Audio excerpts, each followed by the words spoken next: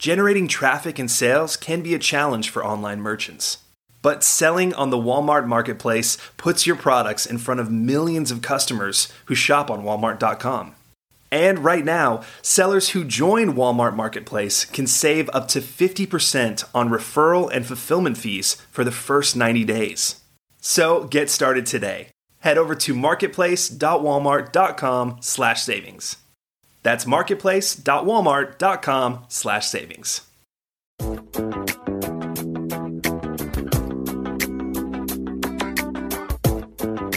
Welcome to E-Commerce Conversations, a weekly podcast focusing on e-commerce topics featuring interviews with prominent people in the e-commerce space.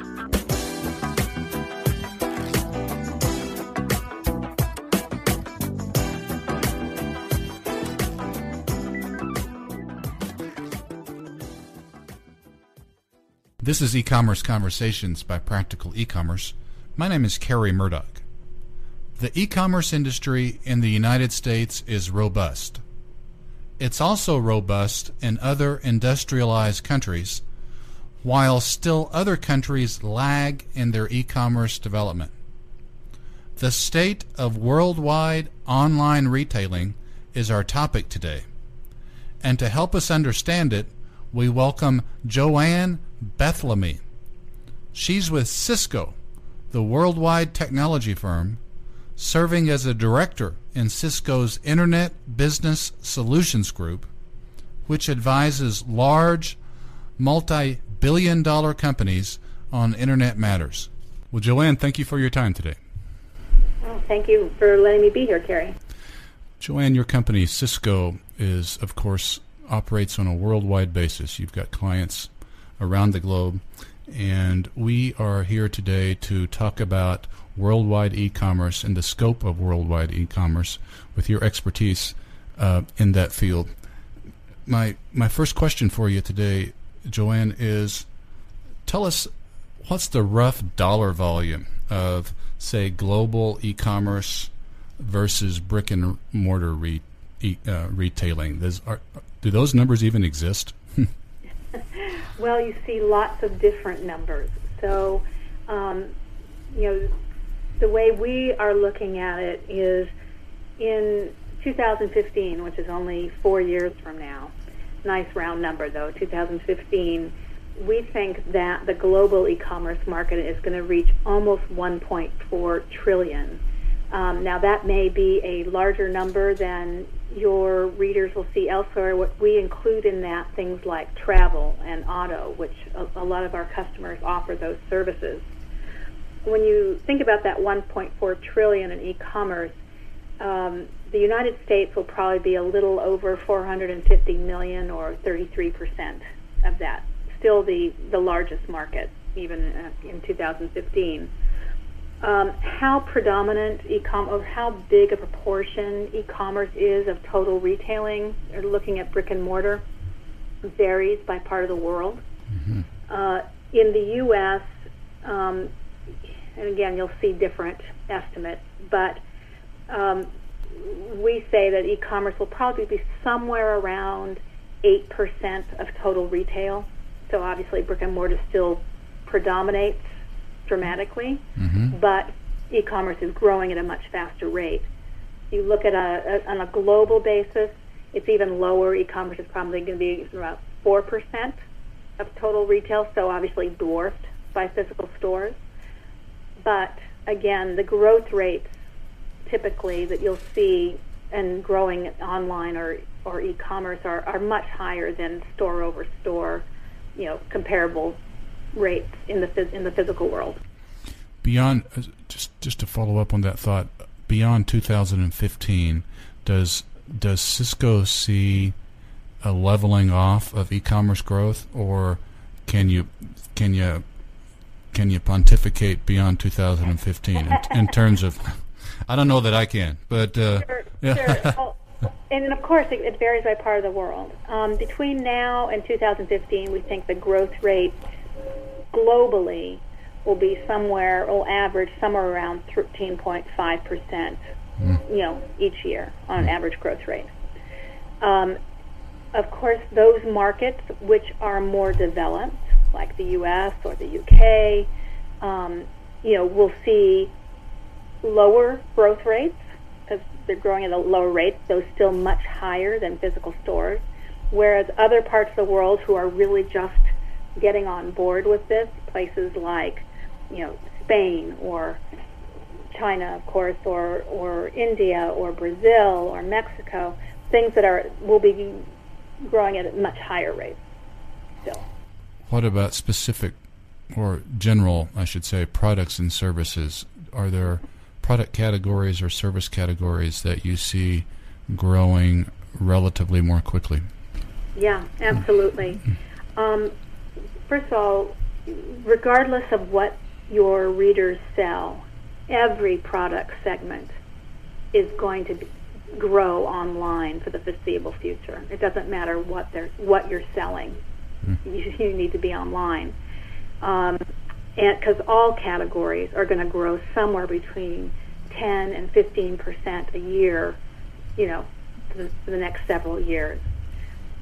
There are some categories which are at the high end of that, motor vehicles, and expected to grow at about 15% compound annual growth rate. Food and beverage, about 13%. Furniture, 13%. Those are some of the higher growth sectors. You mentioned, I think you said earlier, Joanne, that roughly 8%, maybe at 2015, somewhere in the neighborhood of 8% of total retailing in the U.S. will perhaps be e-commerce, if I understood those numbers correctly. Yeah. How does that compare with other industrialized countries around the world? I don't have those numbers right on hand, but it's kind of the industrialized is kind of in the middle. So, for example, in the UK, they're up at about 11% today. 11% in the UK today of retail is e-commerce. So they're out ahead of us. Other parts of the world that where, for example, Japan, they still kind of prefer to shop in person, even though they have a very strong e-commerce. It's going to be a little lower. So it will depend on the culturally. So we're somewhere among industrialized countries. We're somewhere in the middle, the U.S. Yeah. What about consumer buying habits in other parts of the world? Perhaps other industrialized countries that have an active e-commerce industry generally. Do those consumer habits vary? And by consumer habits, like shipping or smartphone usage or any other differences among countries? There are tremendous differences between countries. So, for larger retailers and perhaps your readership who are thinking about actually creating separate country websites, you really have to be very in tune with each country's differences, but to highlight some of the ways that they differ. So we talk about payment customs. Payment preferences vary dramatically across cultures, usually based on that country's history. So, for example, someplace like Germany, which had tremendous inflation after the last wars, they really don't tend to use credit cards as much, or at least some of the older generations. So they want to pay for their online purchases with online bank transfers and PayPal more than they want to pay via credit card. Someplace, Japan, Taiwan, Mexico, a lot of people want to pay COD, cash on delivery, which is very different than the United States, where it's primarily credit card or PayPal.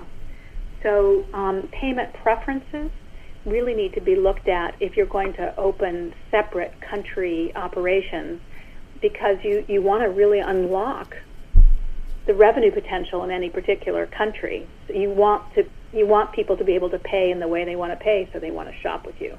Now, for a smaller website, perhaps with some of your readers, you won't get into that complication quite as much.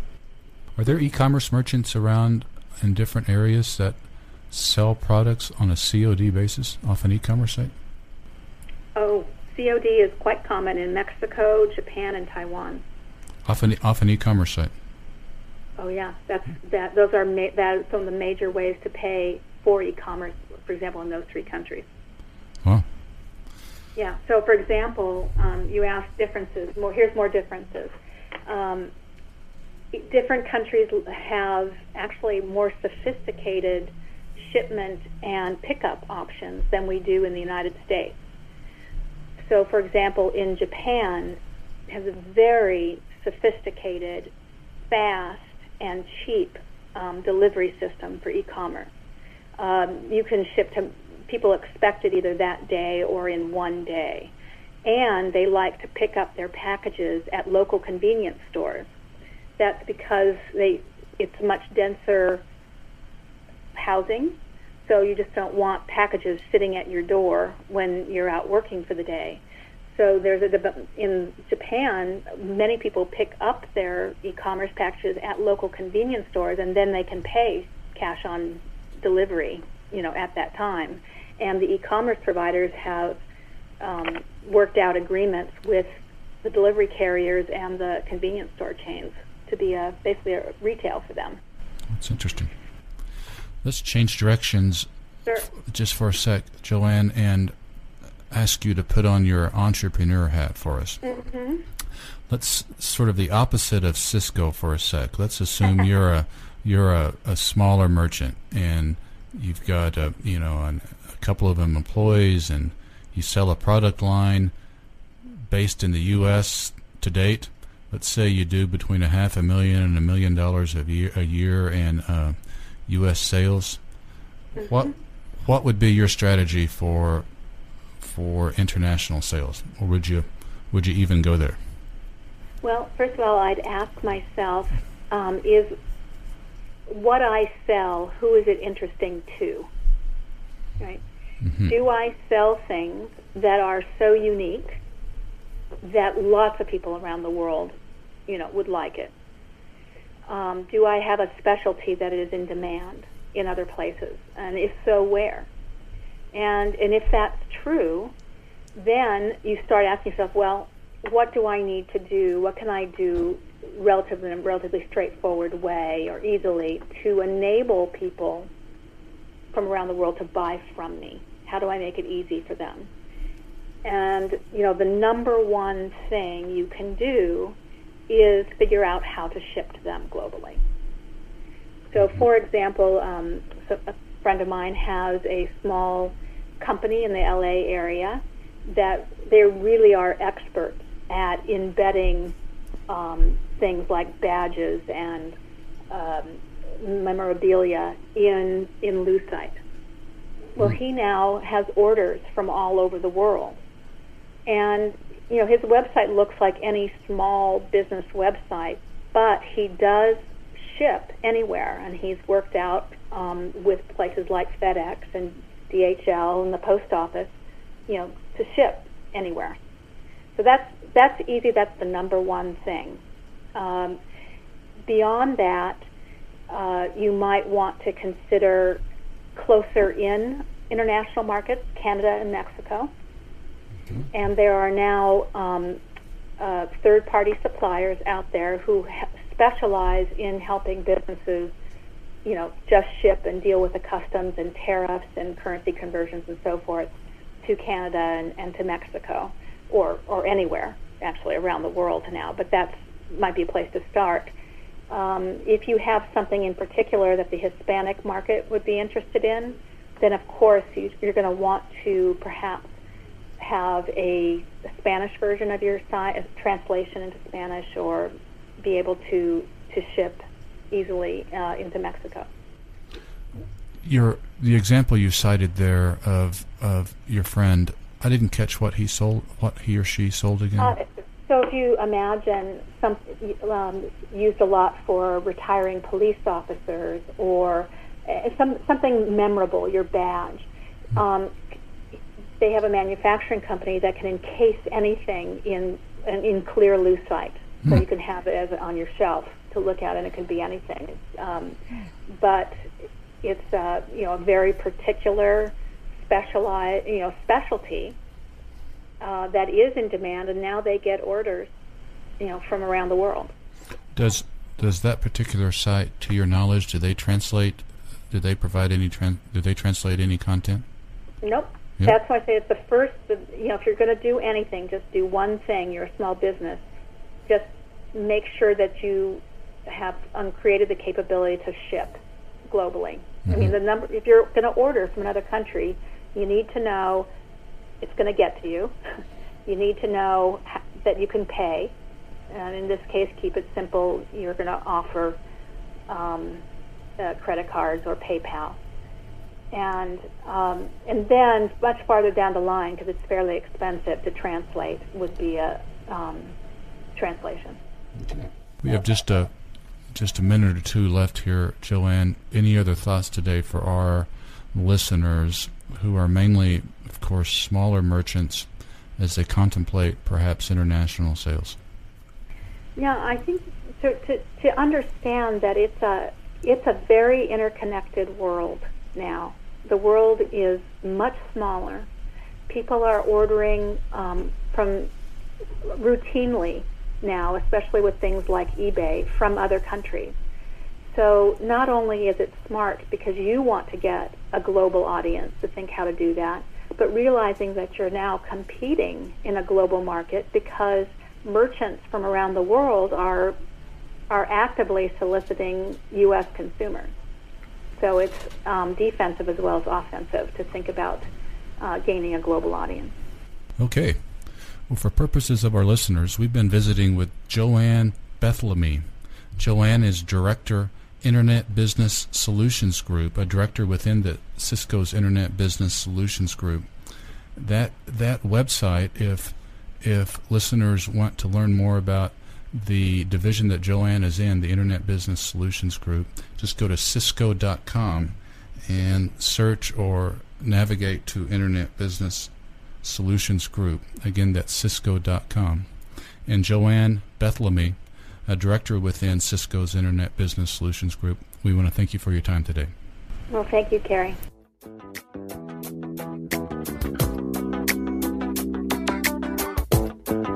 That's all the time we have for this week's e-commerce conversation. I hope you enjoyed it. Please tune in next week for another new episode.